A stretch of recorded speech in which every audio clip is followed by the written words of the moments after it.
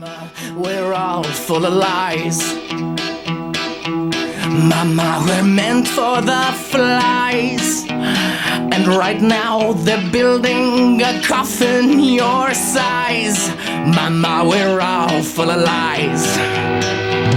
Well, mother was the warden to my legs and to my tongue. You should have raised a baby girl. I should have been a better son. If you could count on the infection, naked, amputated ones, you should have been. I could have been a better son. And when we get real, Chapter 7. At 11:30 that night, with my dad safely snoring in his room, I morphed to seagull and flew to one of the little urban parks scattered throughout the downtown area. Benches, shrubs, trash cans, a few spindly trees. A place where the suits go to eat their bagel sandwiches. I landed on the dusty ground to pick through the bounty that is an overturned garbage can when I heard the call of a bird of prey. Reluctantly, I turned away from the remains of a gyro and took off to join a red-tailed hawk coming in from the north, and a northern harrier coming from the south. A scavenger like the seagull are good flyers, low and fast, but not nearly as good as hawks and harriers. Too fat from gorging on hot dogs and clams, maybe. By the time I joined Axe and Tobias on the roof of the Sutherland Tower, I was exhausted from pushing for all that altitude. "The light's not on in the office," Tobias said. "She's there," I said confidently. She had to be. "Let's try the door." The door Tobias had told us about earlier wasn't keeping anyone out, least of all a roach. Clearly at one point someone had pried his way in with a crowbar, leaving gouges plenty wide for even a hefty seagull. But roach was the way to go. They say that after the big one, total nuclear annihilation, when every other living being has been turned into a pile of glowing mud, roaches will still be powering over the ruins of civilization. The amazing, indestructible roach. They adapt almost immediately to whatever poison is unleashed on them, and they eat virtually anything. Books, glue, plants, dead fish, old sneakers. It's almost impossible to destroy them. I like that about cockroaches. The wind was whipping. Heavy clouds covered the moon and the stars. Only the lights on in the surrounding buildings pierced the gloom. We were 3 mutants on a depressing, deserted island in the sky. An acre of tarred gravel and air conditioning machinery surrounded us. There was a flagpole, no flag. The hoist kept slapping the pole with a sort of hollow twang. The sight of Axe halfway between Andalite and Cockroach was more interesting than disturbing. Like an armadillo from planet Kill or Be Killed. A cat-sized beetle with a shell made of steel, and 6 roach legs, each with an Andalite hoof. Add to that a foot-long tail with a spike made to stab, and you have one mean-looking being. Tobias, on the other hand, looked disgusting. Red-tailed hawks and cockroaches were not meant to merge. You've got absolute majesty on the one hand, and absolute utility on the other. Mother Nature didn't come up with a bird bug on her own, for good reason. Tobias's beak had transformed into a jaw, opening and shutting involuntarily. Pencil-sized antennae jutted from his head. 2 hairy stumps poked from the sides of his hawk neck. His wings had molted and shifted onto his back. I watched as they hardened into translucent shell. Below them, I could see roach wings growing out of the top of his head. I shuddered and started my own morph. Focused on all that was roach. Garbage, dark corners, bathrooms, open cereal boxes. My skin hardened first, scalp to toes. My arms fused to my sides, then migrated to my back. 4 legs crept out of my sides, and I fell forward. The floor had already been getting closer and closer as I shrank to the size of a quarter. My vision pixelated. Compound roach eyes, with about 2,000 lenses, were in place. My antennae twitched as the roach's amazing sense of smell surged to life. Roaches can smell everything. Good smells like bacon frying. Bad smells like dog poop. The roof smelled like tar and electricity and cigarette butts. My innards lost definition and became one long intestinal tract. My mouth lost its lips. My tongue gravitated back into my throat and became a crop, a kind of second mouth. And then the cockroach brain turned on. I was in the open. Way open. No shelter! No protection! Fear! Fear! Fear! I charged ahead and narrowly missed ramming another cockroach. I turned, scrambled across the tar paving of the roof, skittered across a pile of broken glass, and launched. I did an Evel Knievel into Axe. Marco, Tobias, I believe you may be in the grip of the cockroach instincts, Axe said. Oh, and you're not? Tobias countered. I see you. You're 6 inches up the flagpole. Okay, everyone stop, I said. Nobody move. Where are we heading? The door, which is, well... 10 minutes later, we found our way back to the door. We crept through the ravaged door and skittered wildly down the steps. There are 2 ways a roach can go down a set of stairs. It can climb across each tread and down each riser, or it can simply leap off each step and land on the step below. Unfortunately, we had a lot of steps to go to get down to the 22nd floor. So, I suggested a third possibility. Chapter 8. The railing is continuous, I pointed out. We could race down along the railing. What if we fall off? Tobias asked. We land on the steps. Big deal, I said. What if we fall off to the right? I was afraid he was going to bring that up. Roach eyes couldn't see that far, but I was pretty sure it was a straight drop all the way down.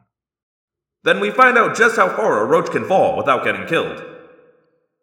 We do have to watch our time and morph, Tobias said. The railing was cylindrical painted steel.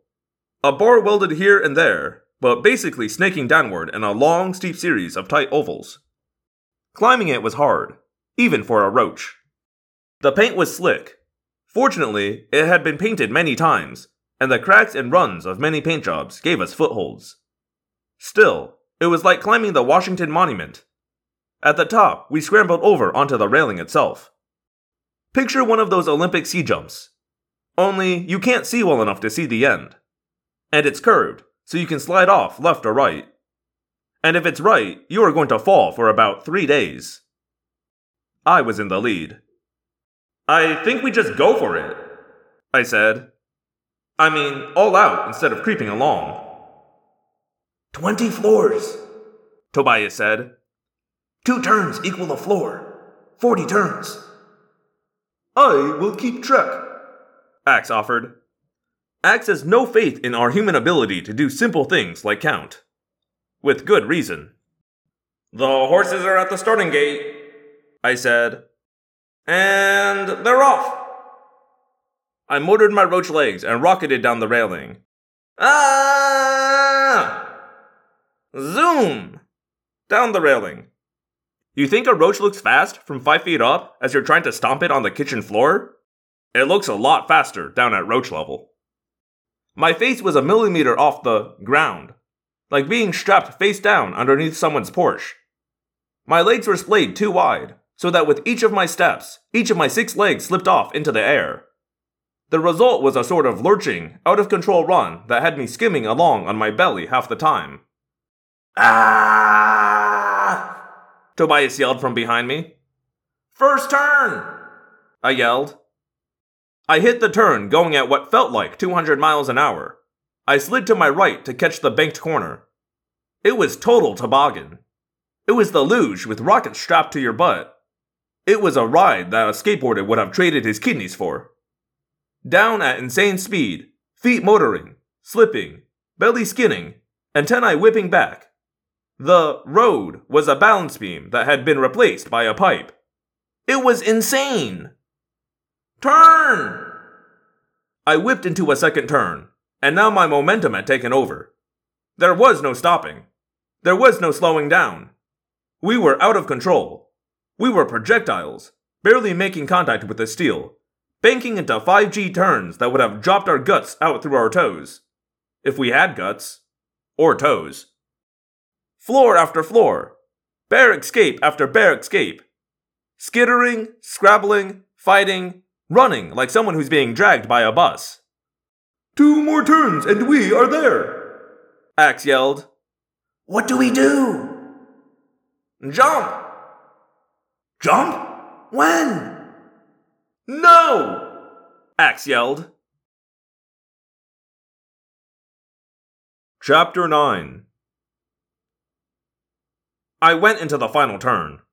No banking this time. It was time for the sled to go off the path, while the announcer said, "Oh, ladies and gentlemen, there's been a terrible accident. I hope everyone's okay." I hit the turn. I did not drop down to take the turn. I kept motoring, straight ahead. Straight ahead, and suddenly, my little roach feet were motoring on air. Ah! I fell. I fell a long way. Plop! I hit the floor. Plop, plop.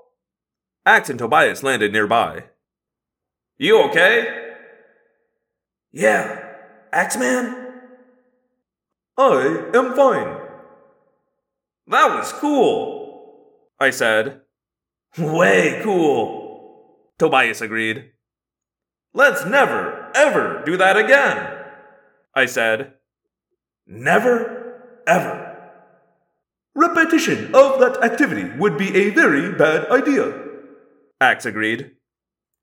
We scooted over to, then under a fire door, with the steel scraping our backs, and into the hallway of the 22nd floor. The hall was dark, except for a weak ray of light from the bottom of a closed door just ahead. We raced along the industrial carpet, hugging the wall. Then the door to the lighted office opened. A man stepped out, and the hall lights went on. Panic! Nobody move! We stood stock still as the looming figure took another step. "IRS and their audits," the man muttered. He turned the lights off and locked the door behind him. Then he went ballistic. "Roach!" he cried. I felt the violent vibration of his massive human foot slam down on the carpet. "Axe! Tobias!" I am right behind you, Marco. Axe replied. I think he got a real roach. Tobias said. Just stay put. Freeze. The man walked toward the elevator, muttering about how much rent he was paying for his office, and there were roaches, and they said it was a luxury building. Ha! There was a ding, announcing the elevator's arrival. The hall lights went off. The elevator door closed. We were alone on the 22nd floor. Except, of course, for my mom. No, not my mom, I told myself. I couldn't start thinking that way. She was Visser 1. That's who we were up against. We scurried on until we reached what I was pretty sure was the door to the Visser's office. Up along the door jamb, then across the surface of the door to the base of the window set in the center. The roach's vision was not so spectacular. Still, I could make out enough of the room to decide it looked like a normal office. A reception desk, a plush chair, a leather couch, phones, computer, printer, a copy machine, a coffee maker. Nothing yerk about it at all. Perhaps we have the wrong location, Axe said. I know I saw her go in here this morning. We've got to go in. I didn't survive the roller coaster from hell to turn around and give up, Tobias said as he led the way. We skittered back down the door and tried to squeeze under it. No luck. An impenetrable seal, Axe noted. Probably around the entire doorframe. No one puts this tight a seal around an average office door. I sighed. Looks like the air vent's our best bet. I led the way up the wall and through the air vent I'd been sucked into that morning. Which way? Tobias asked. I'm guessing to the right. We scrambled through scatterings of lint and ash to a vent that opened into what had to be the Visser's lair, assuming the Visser was preparing to go to war with a small country. Hologram paint, Axe explained. One can paint a window, project a hologram onto the back of this paint, and thereby disguise a room. The Visser has projected the picture of a normal office onto the back of the paint. Very clever. So anyone who passes by, like a security guard, won't know what's going down in here, Tobias added. It's got to be on the exterior windows, too, I surmised. To fool window washers. Or red-tailed hawks. Let's do this quick and get out of here. In almost total darkness, we crawled out through the grate and along the ceiling until we reached a wall. Then down the wall and onto the gray industrial carpeting. I'll demorph first, Axe said, in case there is need for defense. In a few minutes, we were all in our normal forms, with our keen Andalite, hawk, and human senses. It was then I wished I was still a roach. A roach would not have seen so clearly what I saw now. In the corner of the room was a small portable yerk pool, like a stainless steel jacuzzi. The steel-bound briefcase I'd seen that morning was nearby. On the lip of the portable yerk pool was a large clamp, a sort of collar. My mother's neck was in that collar. It held her tight. It held her head sideways, so that one side of her face, one ear, was pressed into the water. The rest of her body stood awkwardly, helplessly, bent over. The yerk is feeding, Axe said coldly. A yerk must return to the yerk pool every 3 days to absorb Kandrona rays. Otherwise, it starves. The complex box was a portable Kandrona. My mother was, for this time, for just these few moments, my mother. The yerk slug that was Visser 1 was out of her head, in the liquid, feeding. Right now, she was my mom. 5 steps, and I would be beside her. I moved. Hello, Phantomorphs, and thank you for listening to another episode of Audiomorphs, the Animorphs Auditory Experience. As always, this is your host, Daniel. Thank you so much for listening, as we get through another 3 chapters of... Have I mentioned, actually, this chapter is book 30. It's got 30 chapters, which is divisible by 3, so I didn't have to do any math or figure out any compromises for this. Really appreciate that one. Anyway, we got messages, is my point, I guess. The first one comes in through Tumblr. That's audiomorphscast.tumblr.com. From Tomato Pudding, who says, I have been looking forward to book 30. I have so been looking forward to book 30. I think it's my favorite Marco narrated book of the series. In general, though, Axe is my favorite narrator. As an autistic person, I feel so much kinship with him and his difficulty in understanding social situations. Rachel is definitely a close second. The others so often see her as a sort of cut and dry, stupidly brave action hero. It's fascinating to get into her head and see how wrong that outward assessment of her really is. On the other hand, my favorite character overall is Tobias. Which of the group is your favorite narrator? Does it align with your favorite character, or is it totally different? As much as we all know it won't happen, is there a secondary character you would have liked to see narrate a book in the main series? Keep up the amazing work. Thank you so much for the question and the comments. I'm glad you're enjoying this. I think book 30 is, from what I remember, pretty dramatic. So I was looking forward to getting to this as well. Who is my favorite narrator, and does it align with my favorite character? That's a good question. I think maybe my favorite narrator. I actually had to give this some thought because I don't know if I've ever given this a thought, and I think you're right. I think it has to be Rachel. Actually, you think you said your favorite is Marco. Sorry. I think Rachel's narration is really interesting. You pointed out the kind of contradiction between how the world sees her and her interiority, which is also interesting because how the world sees her, I was referring to Animorphs, but actually how the general public sees her and how she is with the Animorphs is already a contradiction. And then there's a second contradiction within how the Animorphs perceive her and use her and who she is. I think Rachel's got a ton of nuance in her character. It's fun having a character that's so bottled up that we also get to like peek into the interiority of. So I really enjoy her narrations. I think that sort of conflict creates really interesting moments in her narration. And that doesn't align with my I guess none of them are totally different because I think they all are interconnected. But my favorite character, I think I've said before, is Cassie. I think Cassie is the heart of the group, and I don't know. Book 19 did a lot of heavy lifting for me to decide Cassie's my favorite character. And then, is there a secondary character that I would have liked to see narrate a book in the main series? The obvious one to get out of the way is David. I think David had to be who he was, which is like a real piece of crap. I won't say irredeemable because he was, after all, like 12, but like he couldn't have any nuance to his character really, because of how those books end, right?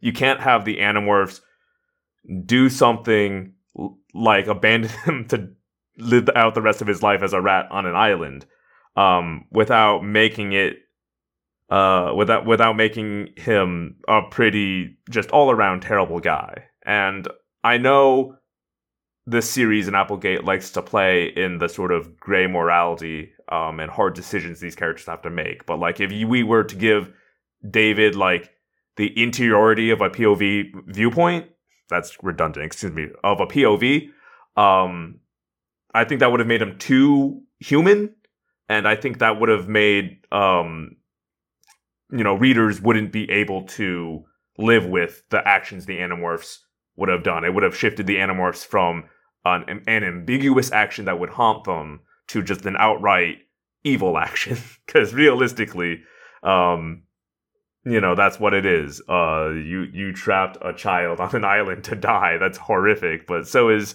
their other option, which was to execute him. Overall, poor choice there to induct David, maybe.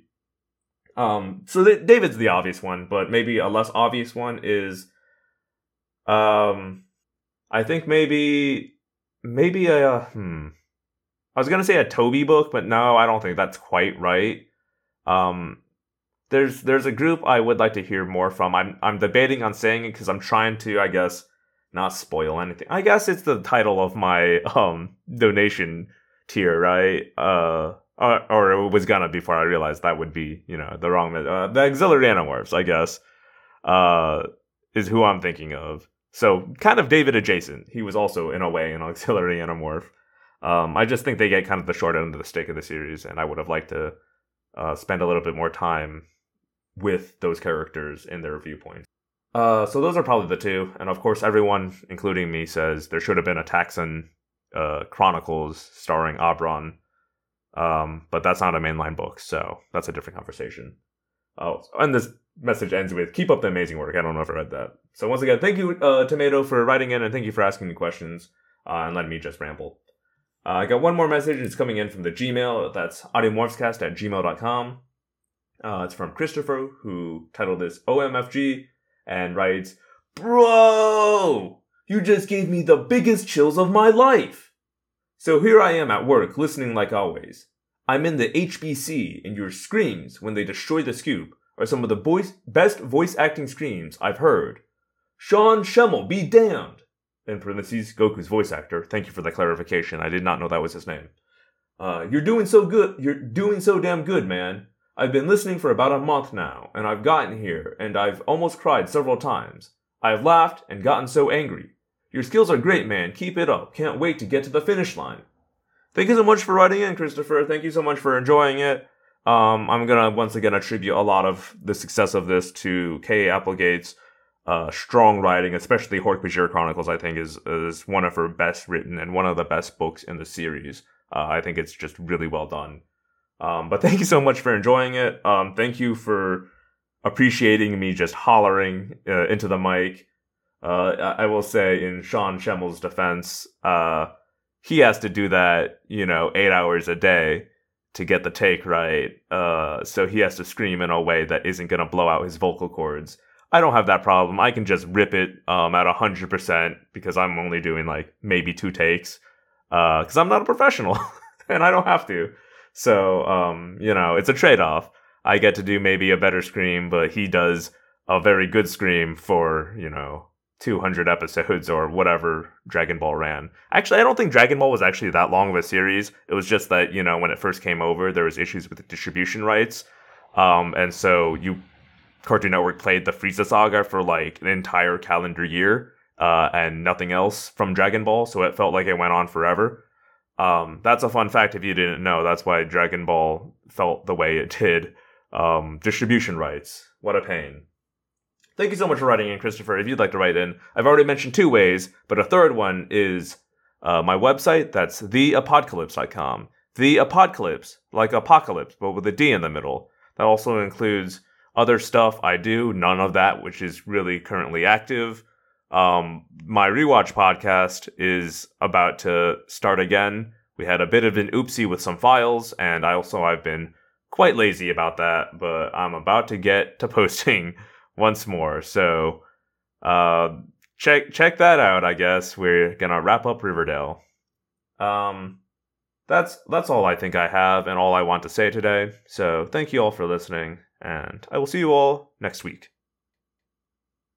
My name is Daniel, and I believe one day the Andalites will come. Until then, we fight.